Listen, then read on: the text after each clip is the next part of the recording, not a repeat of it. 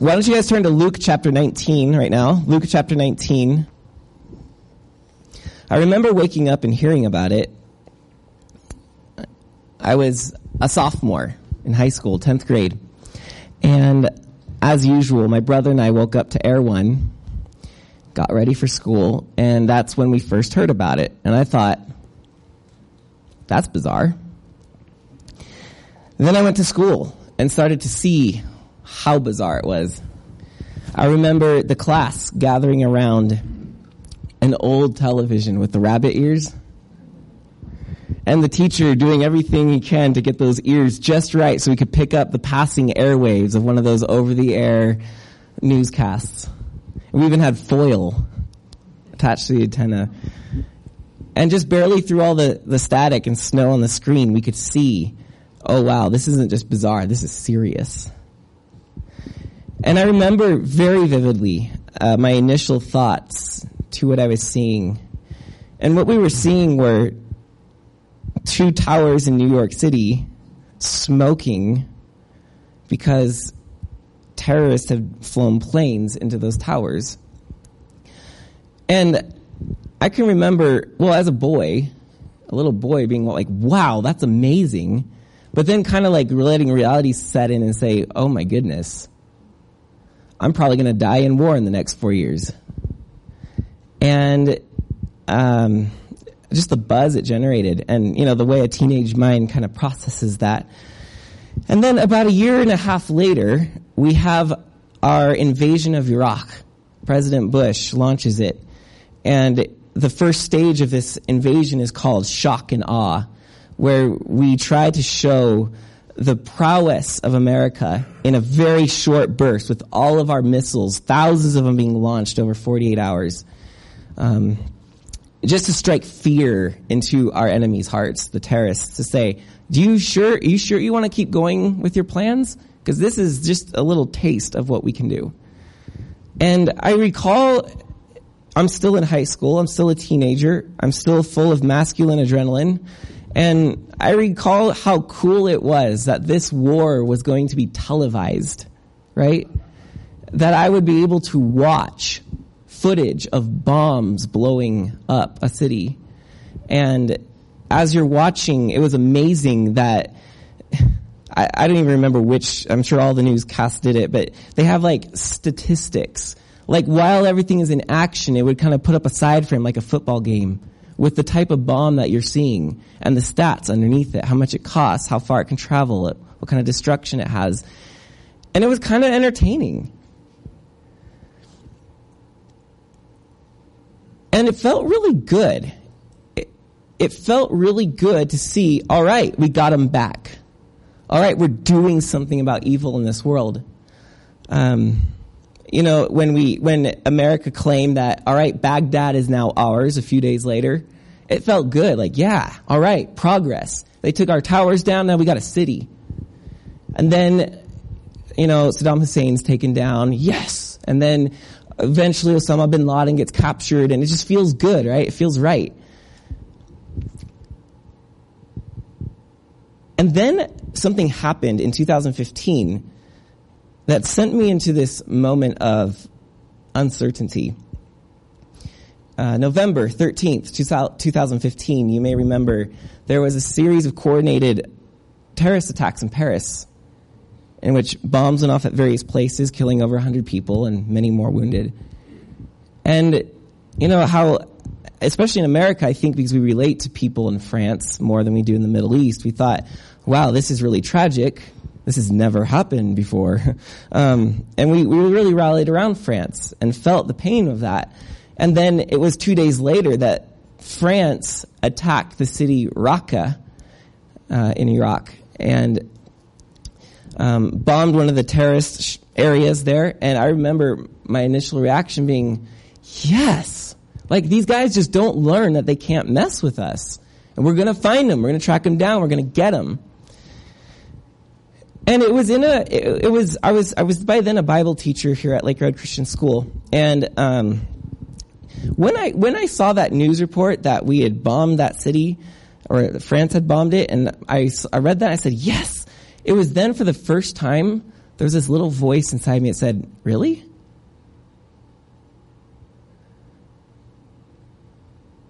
Is that how Jesus would have responded?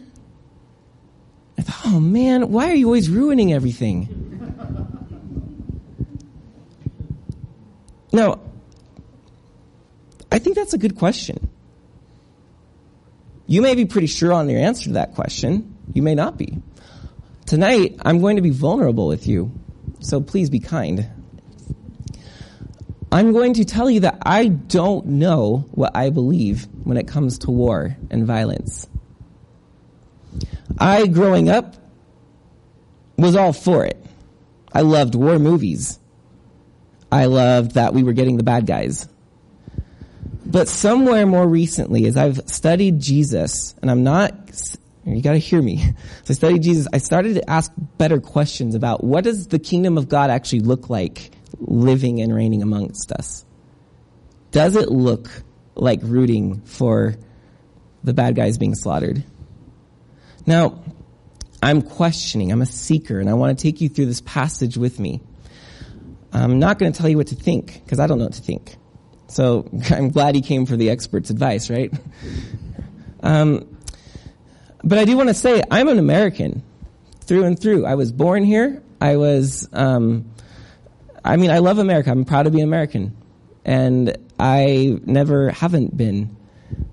So I don't want anybody, sometimes when you hear things that are new for us, we start to classify these things in preconceived labels. And so I know what's going to happen. Someone's going to say, oh, Brandon's a pacifist and he's anti-America's policies, and that's going to happen. So if you're doing that, just know, I'm telling you now, you can't do that.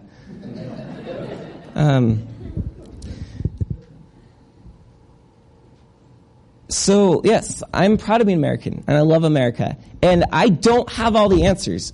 Though I see that there's a very clear message here Jesus is giving, I'm not sure that we can come to specific conclusions without a good conversation as it relates to things in our modern world. Let's be honest, the world is complicated. There are Hitlers who rise into power. There are 9/11s. There are bombings in Paris. There are school shootings. There's a conversation in our nation about violence. And there's obviously the unspoken conversation about war. What does a Christian who devotes himself to the kingdom of God do with this? Now, I'm an American, and you guys are too. And I think most of us are proud to be Americans. And we want to be considered good patriots. But we need to remember too, that we are first and foremost and above all else, citizens of the kingdom of God. That is our allegiance. And we will do our best to be faithful Americans as well. As Paul said to the Romans, hey, honor your government.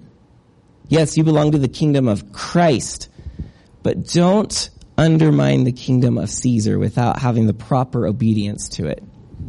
So, before we go on, can we just say thank you to everybody who has served in our military?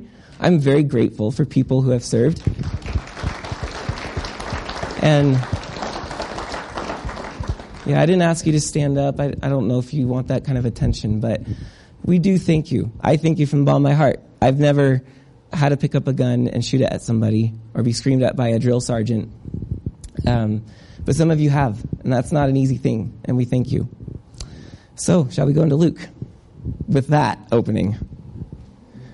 Luke 19.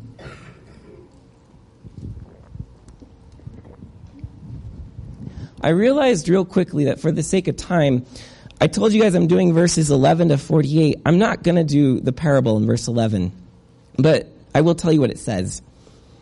So we'll just do a couple verses. Luke 19:11. As they heard these things, Jesus proceeded to tell a parable because he was near to Jerusalem and because they supposed that the kingdom of God was to appear immediately. Okay, setting. Jesus is walking with a group of pilgrims going to Jerusalem to worship on the Passover, like these good Jews did every year. And Jesus is with a crowd, as you would. You travel with crowds, you tell stories, it's safety in numbers. You're not in your little bulletproof car on the freeway. You're out in the open. And these guys went through Samaria, so credit them for the courage. Jerusalem's now in sight. So they're very close to the city. And it says they suppose the kingdom of God was to appear immediately. So those around Jesus understand he's their Messiah, he's their Lord, and that he's going to bring a kingdom. But Jesus knows that the kingdom he's bringing is not the sort or brought about in the manner that they're thinking. So he tells a parable to clarify what's going to happen. The parable goes on to say that there was a master who brought his servants and gave them all sums of money and then went away to go and request his kingdom, which Jews knew about because Herod was a king over the Jews who had to go to Rome to gain permission to be a ruler over the Jews. Rome said, sure, we'll use you to rule over the area. So the Jews are very used to the concept of having to go and ask for a kingdom. This guy goes and asks. While he's away, the servants send a delegation ahead of him to say, don't let this man reign over us. We don't want him. Some of the servants remain faithful and use the money the master gave them to make more money. Well, the master comes back and he asks to one guy who did nothing with the money. You can tell he's probably part of the sort that said we don't want him to reign over us. Verse 22, the master said to him, this is the guy, he made no money back. I will condemn you with your own words, you wicked servant. You knew that I was a severe man, taking what I did not deposit and reaping what I did not sow? Question mark. Very important. Verse 22 is a question. The master is looking at this guy and saying, wait, you really thought I was a severe man? He's not saying I am a severe man. He's saying you thought I was a severe man? If you really believe that about me, why didn't you at least put my money in the bank? So the absurdity here is I gave you guys money and you think I'm severe and stingy and cruel? You obviously got the wrong master, and so he's called out on this. And then, of course, we see the master gives his funds to other people. But as for these, verse 27, as for these enemies of mine who did not want me to reign over them, bring them here and slaughter them before me. Wow. All right, verse 28. So he tells that parable as they're coming to Jerusalem to say this. Hey, guys, you're wanting me to go and launch a war against Rome. I'm not going to do it that way. Instead, there's going to be this waiting period where I'm going to go and get a kingdom and I'm going to come back. So don't be ready for the war right now. That's not what I'm about. That's not what I'm doing. So he tells them this to let them know, calm down, nothing's going to happen in Jerusalem. Verse 28, and now the famous entry, Palm Sunday, the triumphal entry. 28. When Jesus had said these things, he went on ahead, going up to Jerusalem. And when he drew near to Bethphage and Bethany, at the mount that is called Olivet, he sent two of his disciples, saying, go into the village in front of you, where on entering you will find a colt tied, on which no one has ever yet sat. Untie it and bring it here. If anyone asks you, why are you untying it? You shall say this, the Lord has need of it. So those who were sent went away and found it just as he had told them. And as they were untying the colt, its owners said to them, why are you untying the colt? And they said, the Lord has need of it. I just love how that's apparently self-explanatory. Like, hey stranger, we're taking your donkey. Why? The Lord has need of it. Okay. Take my car, sure. And they brought it to Jesus, and throwing their cloaks on the colt, they set Jesus on it. And as he rode along, they spread their cloaks on the road. As he was drawing near, already on the way down the Mount of Olives, the whole multitude of his disciples began to rejoice and praise God with a loud voice for all the mighty works that they had seen, saying, blessed is the King who comes in the name of the Lord, peace in heaven and glory in the highest. And some of the Pharisees in the crowd said to him, teacher, rebuke your disciples. And he answered, I tell you, if these were silent, the very stones would cry out. And so we have the scene of Jesus coming with the pilgrims who are going to Jerusalem. And Jerusalem swells, historians say, over twice as full during these festivals. So you take a normal city that's hustling, bustling, you double the population over the course of a week, you have problems. You have traffic problems. You have jurisdiction problems. The police force would be very overwhelmed. And so, but there's a lot of crowd here, and there's a lot of excitement because, yes, the Messiah is here, and he's going to take over and cleanse the filthy Romans from our presence and give us freedom and give us our city and our land. Now, so they're getting excited, and they begin waving palm branches, and Jesus sits on a donkey. What were the Jews thinking? Like they could really take down the Roman government? It rules the world. And they want to try to take it down? What were they really thinking? They were thinking that they've done this before. What is Passover, the festival they're about to celebrate? What is Passover? What does it celebrate? Passover celebrated that miraculous time when they were ruled by the Egyptians and enslaved by the Egyptians. And they didn't even have a land. They were in Egypt, slaves.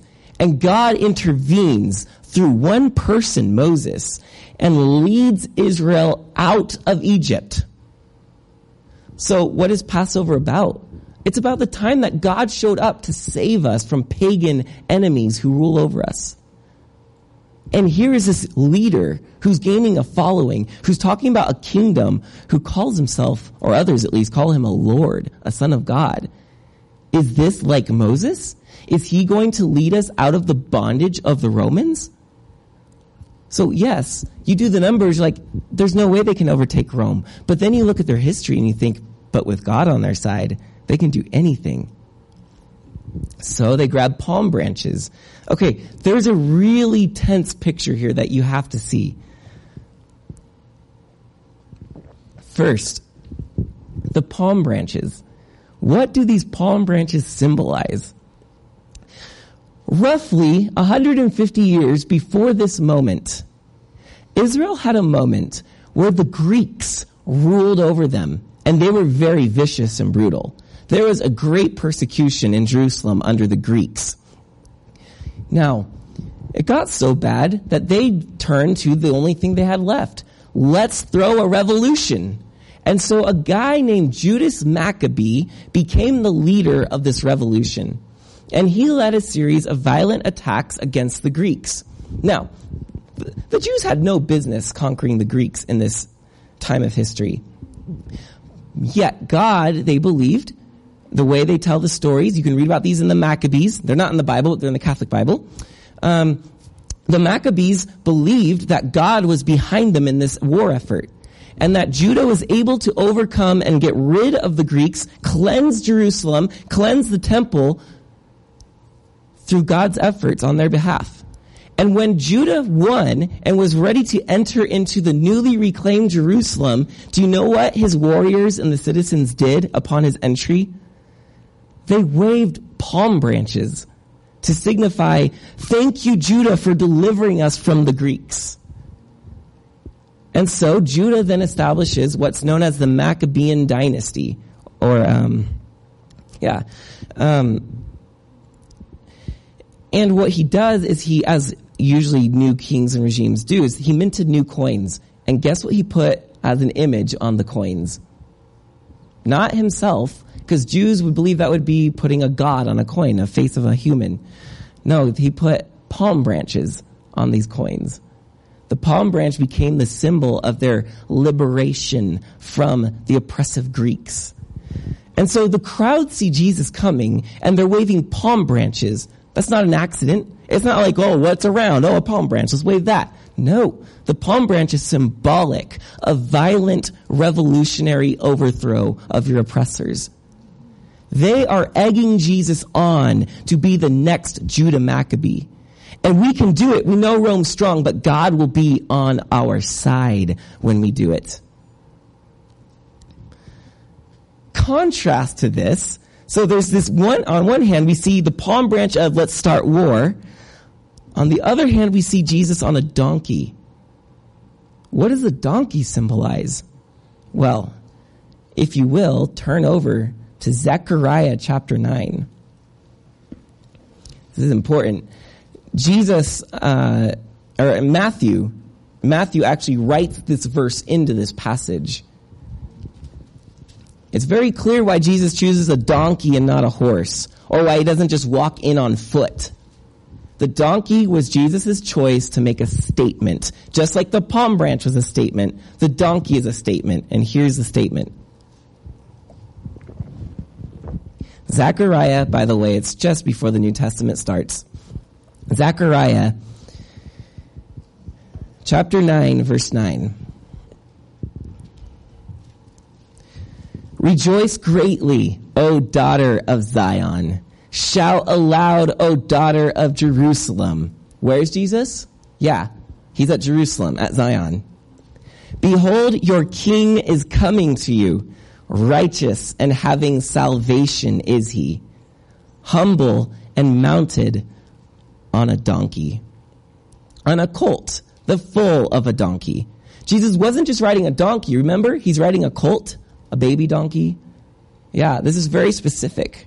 So what then does this donkey symbolize? Well, one, this is the coming king that the prophets were talking about. But don't miss the next message of this prophecy. Verse 10. I will cut off the chariot from Ephraim, and the war horse from Jerusalem, and the battle bow shall be cut off, and he shall speak peace to the nations. His rule shall be from sea to sea, and from the river to the ends of the earth. Whoa. So the king's going to come on a donkey, and with his coming will be peace to the nations. And all of those things of battle, the war horse, the bow, the chariot, they will be cut off. They will be out of the picture. Or to modernize it, the rifle, the helicopter, the tank will not be part of the coming of Jesus, his kingdom. So there's this tension, I think, if you see it now, of on one hand, the crowds are saying, all right, war, victory, let's fight. And Jesus is saying, I'm coming to bring peace. We're not going to fight. We're not going to have a war. Some other passages in the Old Testament that would have been known, if the Jews were willing to, Isaiah chapter 2. This, by the way, Isaiah 2 verse 2, was the most cited verse in the Bible in the early church times. So in all the records, this verse came up more than any other. And it was known by some of the church fathers' writings that every Christian knew this passage by heart. I think it's pretty important, isn't it? So what did the early Christians dedicate themselves to memorizing? Isaiah 2, verse 2 through 4. It shall come to pass in the latter days that the mountain of the house of the Lord shall be established as the highest of the mountains, and shall be lifted up above the hills, and all the nations shall flow to it, and many peoples shall come and say, Come, let us go up to the mountain of the Lord, to the house of the God of Jacob, that he may teach us his ways, and that we may walk in his paths. All right, so there's going to be a great coming. The early church apparently thinks that this was in motion, that it started as people from all over the Roman Empire were coming to Jesus. What is Jesus going to teach these nations? What way is he going to show them? Verse 4. He shall judge between the nations and shall decide disputes for many peoples. And they shall beat their swords into plowshares and their spears into pruning hooks. Nation shall not lift up sword against nation, neither shall they learn war anymore. Okay, so weapons of war will be reshaped into harvesting tools. In other words, this king will teach us how to feed people, not how to kill people. Now, I know because I was taught the same thing. Well, that's about when Jesus returns. That's about his second coming. That's when that's going to happen. However, my only point to that is the early church seemed to think it was already in motion. Otherwise, they wouldn't have spent the time learning it.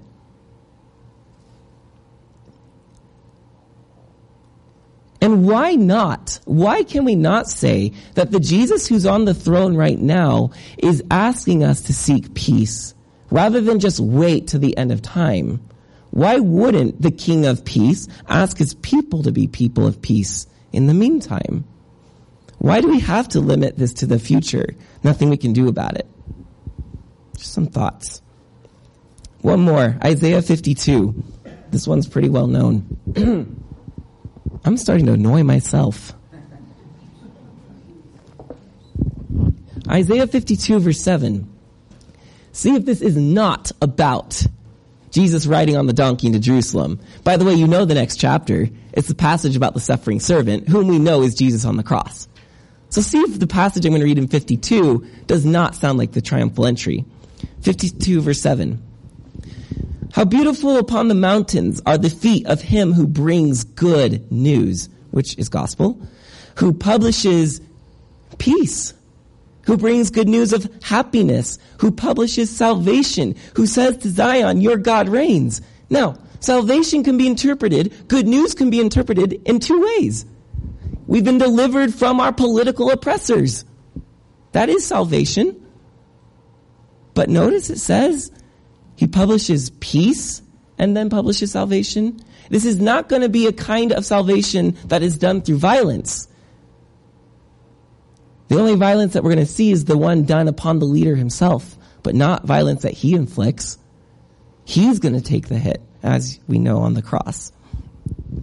The voice, verse 8, the voice of your watchmen, they lift up their voice together. They sing for joy. Is that not what they were doing as Jesus rode in? The multitudes began to sing Hosanna. Blessed is he who comes in the name of the Lord. It's like they're the watchmen, and here's the good news of peace coming, or here's the King of salvation coming. The feet upon the mountains that brings good news. So they erupt into singing. The watchmen see it happening. For eye to eye they shall see the return of the Lord to Zion. God left Israel in their exile 500 years before Jesus. In the book of Ezekiel, we see that God's presence leaves the temple. And do you know where the presence of God went? Ezekiel said it went up and over the Mount of Olives and disappeared. What is Jesus doing now? He's coming over those very same Mount of Olives and coming to the temple. This is the return of Yahweh to Jerusalem. He's coming back. So they, verse 9, break forth together into singing, you waste places of Jerusalem, for the Lord has comforted his people. He has redeemed Jerusalem. The Lord has bared his holy arm before the eyes of all the nations, and all the ends of the earth shall see the salvation of the Lord. So there's a passage about his coming in peace. And so, back in Luke 19, we have Jesus on an animal that preaches peace to those who know their prophets, amidst a people who are waving palm branches that say war. What a scene. And yet we sometimes just domesticate this passage, don't we? Well, usually in Mark and in Matthew, Jesus goes right on up to the temple after this riding in, and he cleanses the house. By the way, you know that Judas Maccabee did that when he defeated the Greeks. He went into the temple, cleansed the pagan idols from it, and rededicated it to God. That, by the way, is what the Jews celebrate on Hanukkah. Well, Jesus, as expected, is riding into Jerusalem, and he's going to go to the temple, and he's going to clean house. But this passage adds one little episode before he gets there, and it is very telling. Look at verse 41. When Jesus drew near and saw the city, he sees these palm branches. He sees their hopes of killing Romans to have freedom. When he drew near and saw the city, he wept over it, saying, would that you, even you, had known on this day the things that make for peace. But now they are hidden from your eyes. For the days will come upon you when your enemies will set up a barricade around you and surround you and hem you in on every side and tear you down to the ground, you and your children within you. And they will not leave one stone upon another in you, because you did not know the time of your visitation. You did not know that this was the day Yahweh came to bring peace to you. So what's he saying? You're going to be destroyed. We know in AD 70, 40 years after Jesus is saying this, that the Romans surround Jerusalem and dismantle the temple stone by stone and completely destroy it, crucifying thousands of Jews outside of the city. It was horrific. What led up to that moment? A 4-year war led by a group of zealots in the Jewish nation to fight against the Roman Empire. Jesus didn't do it for us, so we sent him to the cross. And so now finally we got enough people willing to fight that we tried to take over the Romans. Did God come on their behalf and deliver them? No. The Romans won that war. And true to Jesus' prediction, because you rejected my coming and my message of peace, you will suffer. Which now ties in that parable very nicely. Some of those servants rejected the master as their king. And what happened to them? You saw in verse 27. As for these enemies of mine who did not want me to reign over them, bring them here and slaughter them before me. Who slaughters them? Not the master. They just simply are slaughtered before him. Who slaughters the Jews after this rejection of Jesus? Not God, the Romans. Because this is, Jesus' message is, this is where the path to violence leads. He who, he says elsewhere, right, in the garden to Peter, he who lives by the sword dies by the sword. And he's warning a nation of palm branch wavers. This is not the way to salvation. I'm going to show you the way when I take the hostility on the cross. When I don't attack my enemy, but I absorb their hatred. It's been said that Jesus is easy to believe in, but hard to follow. I think these crowds believed in him, but they didn't want to follow his idea of the kingdom of God.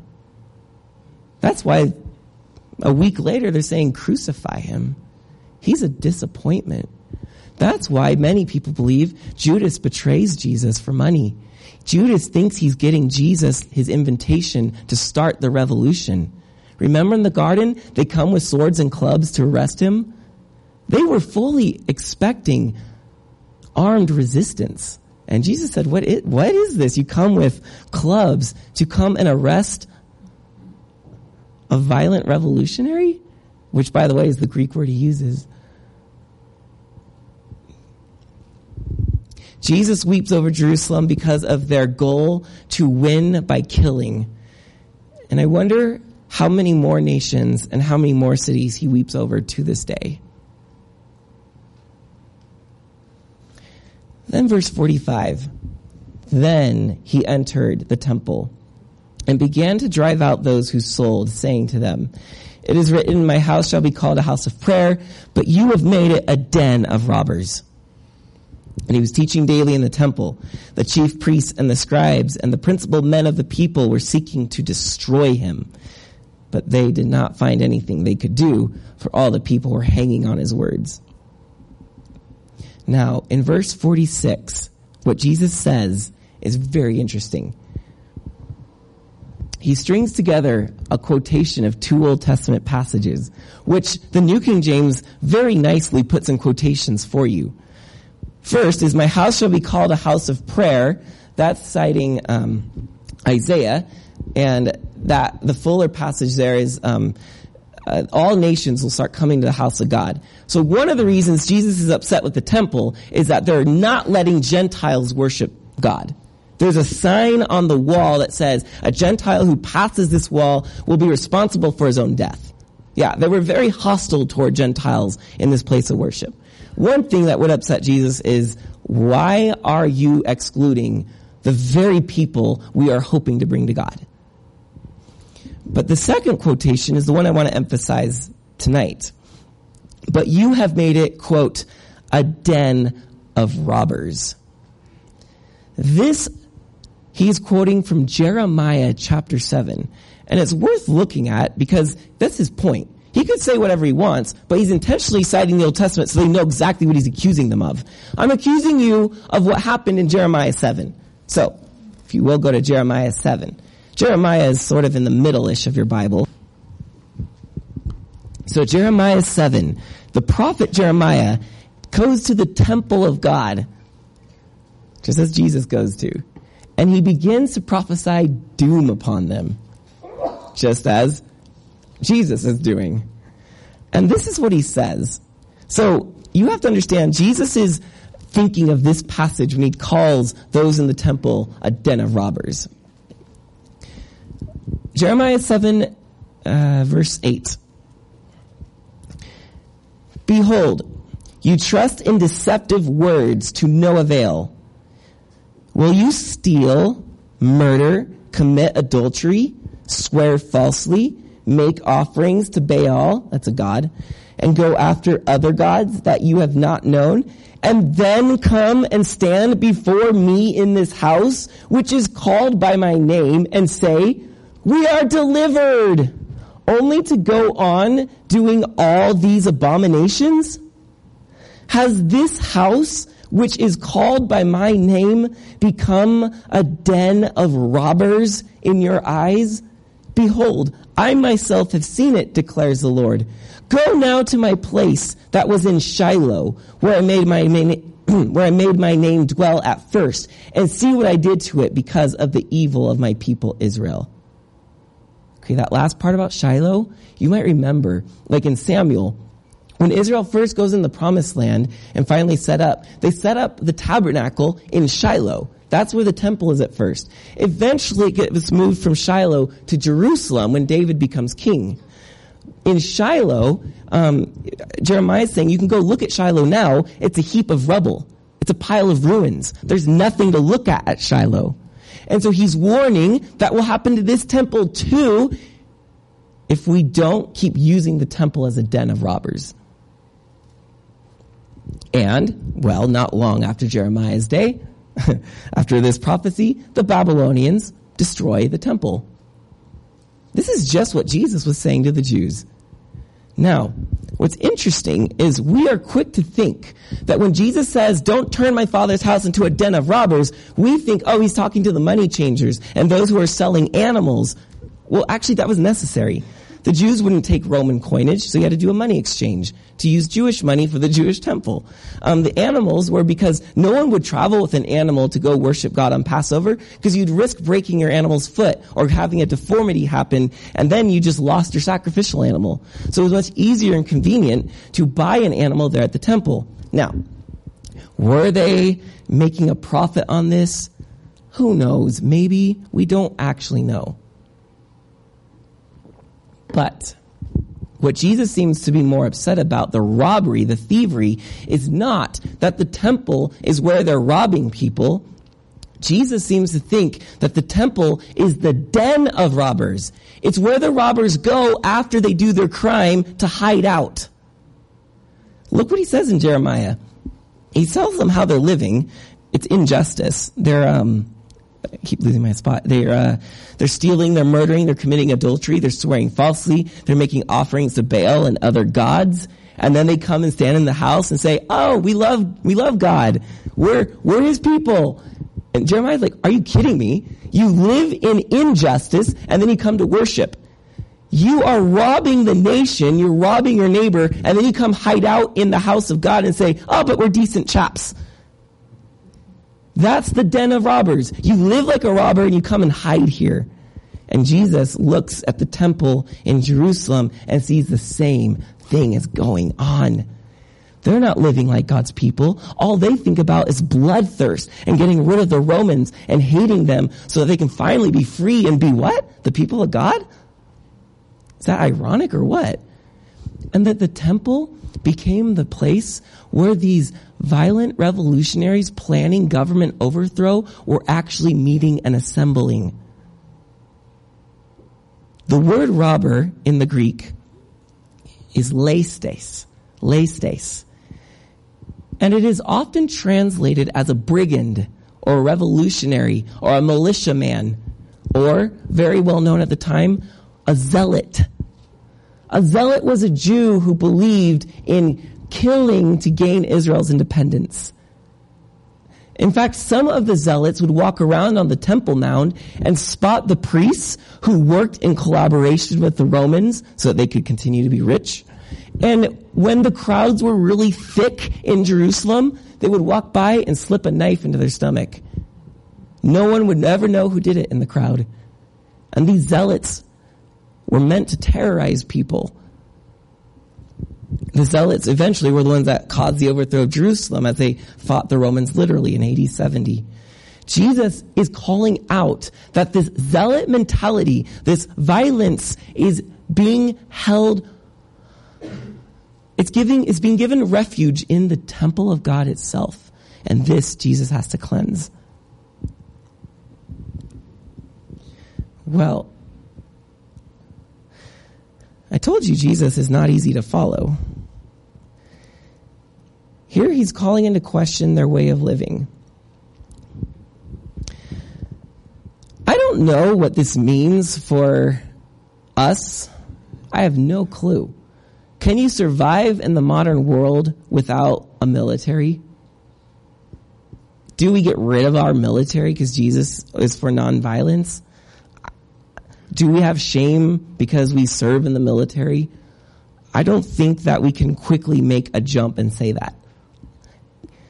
Does this mean that we should not have been involved in World War II? These are good questions. I don't have a clue how to answer any of these.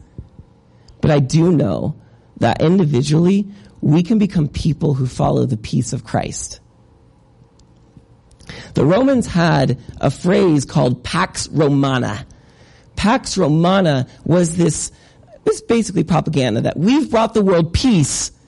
And their way of doing that was anybody who rises up against us, like Jerusalem in AD 70, we will slaughter.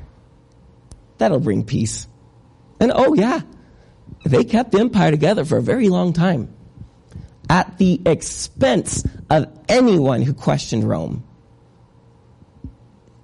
That's Pax Romana, peace, Roman peace.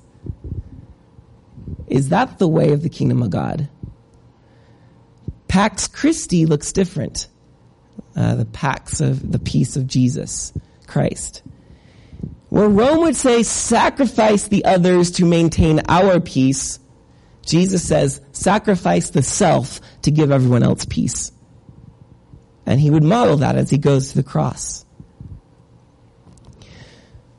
The other irony of this picture of Jesus riding into Jerusalem on a donkey is that just days before Jesus does this, there was a triumphal entry.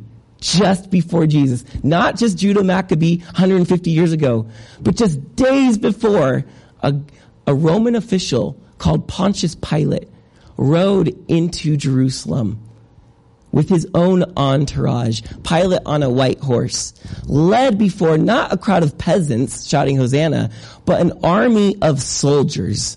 And they would have been flying not palm branches, but the Roman emblem of the eagle and other emblems of the gods. And they would have been fully decked in their armor, and you would have heard their leather creaking, and you would have seen the sun gleaming on their spears, and you would have heard their feet marching on the stone pavement as they entered Jerusalem.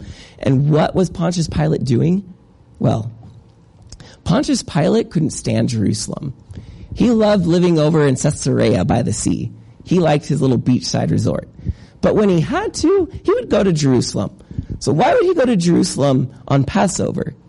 Well, because it's swelling up to double its size with pilgrims, and they're all celebrating what kind of a festival? Oh yeah, one in which God delivered them from foreign oppressors in the past. So you have the equivalent of 4th of July, right? And you have a mob, really. You can have a total mob movement happen. They're all in Jerusalem.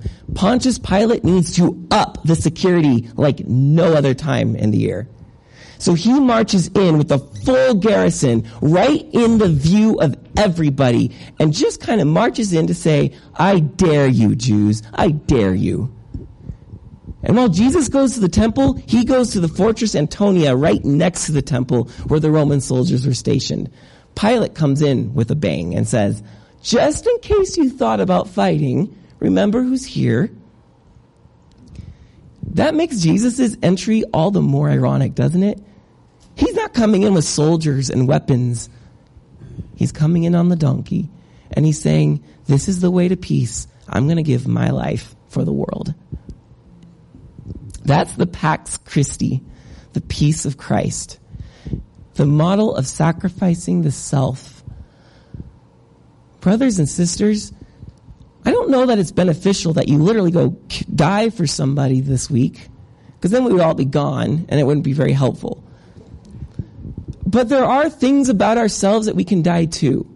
And these are the things that we guard our territory over. We establish our own, the kingdom of Brandon over these things. And I will fight people over these things. Power, prestige, possessions. These are the things that we build a self with. We try to distinguish ourselves from others. The things you wear can often become that distinguishing thing. I'm a person that wears these kind of clothes. I shop at Nordstrom. You shop at the Rack. I know. I make more money. Like, this is the way society works, is sometimes our possessions become barometers of how worthy you are. Prestige. What kind of job do you have? Oh, you're a writer? You know, in the apocalypse, we're not going to need writers. We're going to need people like me who build things. We can have this sort of sense of status about what we've accomplished in life. Oh, you pastor 100? I pastor 1,000. Power. Those things we have that keep us in control. Because we love to have control over people.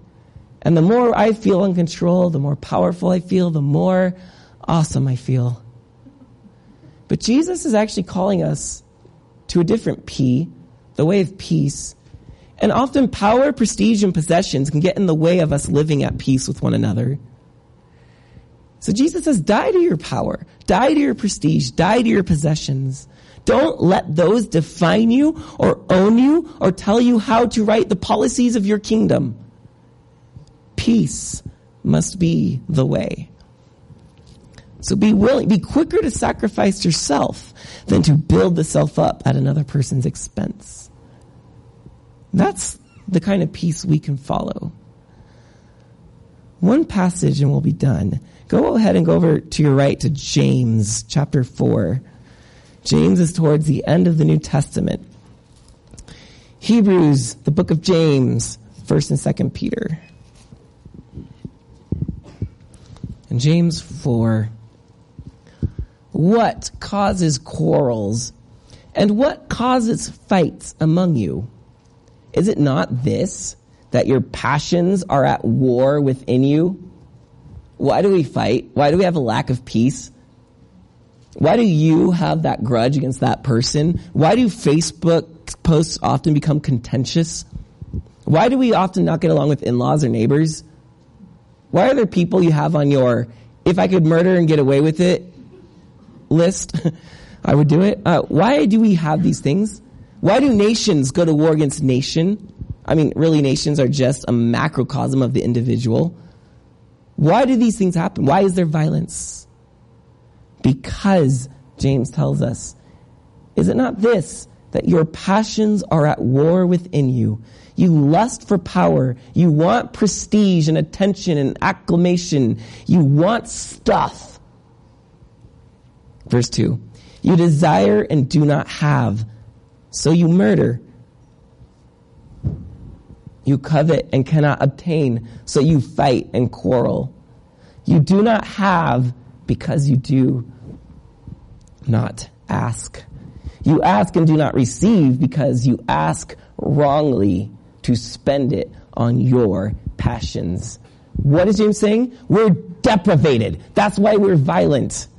We don't get what we need because when we ask for what we need, we're asking for it so that I can be better than everybody else. James is saying if we learn to ask Jesus properly for the things we truly need, that I would become a more merciful person so that I can show mercy to people around me. That I will get. And that will stop at least one war in my life. That if I can ask Jesus to forgive this person I'm having a hard time forgiving, that he'll give to me because it's for the benefit of other people as well as me. And that will stop another war in my life. But so often, our requests are, God, I can only afford a Honda, but I would really like an Acura. Can you please give me a promotion? We have some silly prayers. We have some silly requests. God, I know Bozo's going out with her, but I really want her instead. Can you just make him break his leg or something, or make his face burn so he looks ugly and she doesn't like him?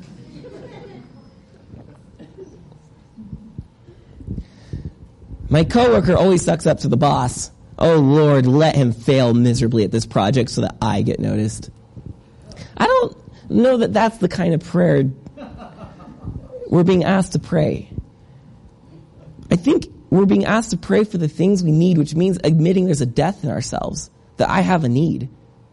It's not a possession to add or power to hold. It's, hey, you know what? I really am a hateful, vengeful person, and I'm holding a grudge on that person. I admit it, God. I have violence in my heart. Will you give me forgiveness and love and mercy and compassion? That's the prayer that he answers. And that's the prayer that stops our fighting and our quarrels. So brothers and sisters, let's not model in our lives, at least, the Pax Romana. Do what it takes to keep my inner peace. Let's model the Pax Christi, which says, I'll let this false self I've built up die for the sake of giving peace to all others around me.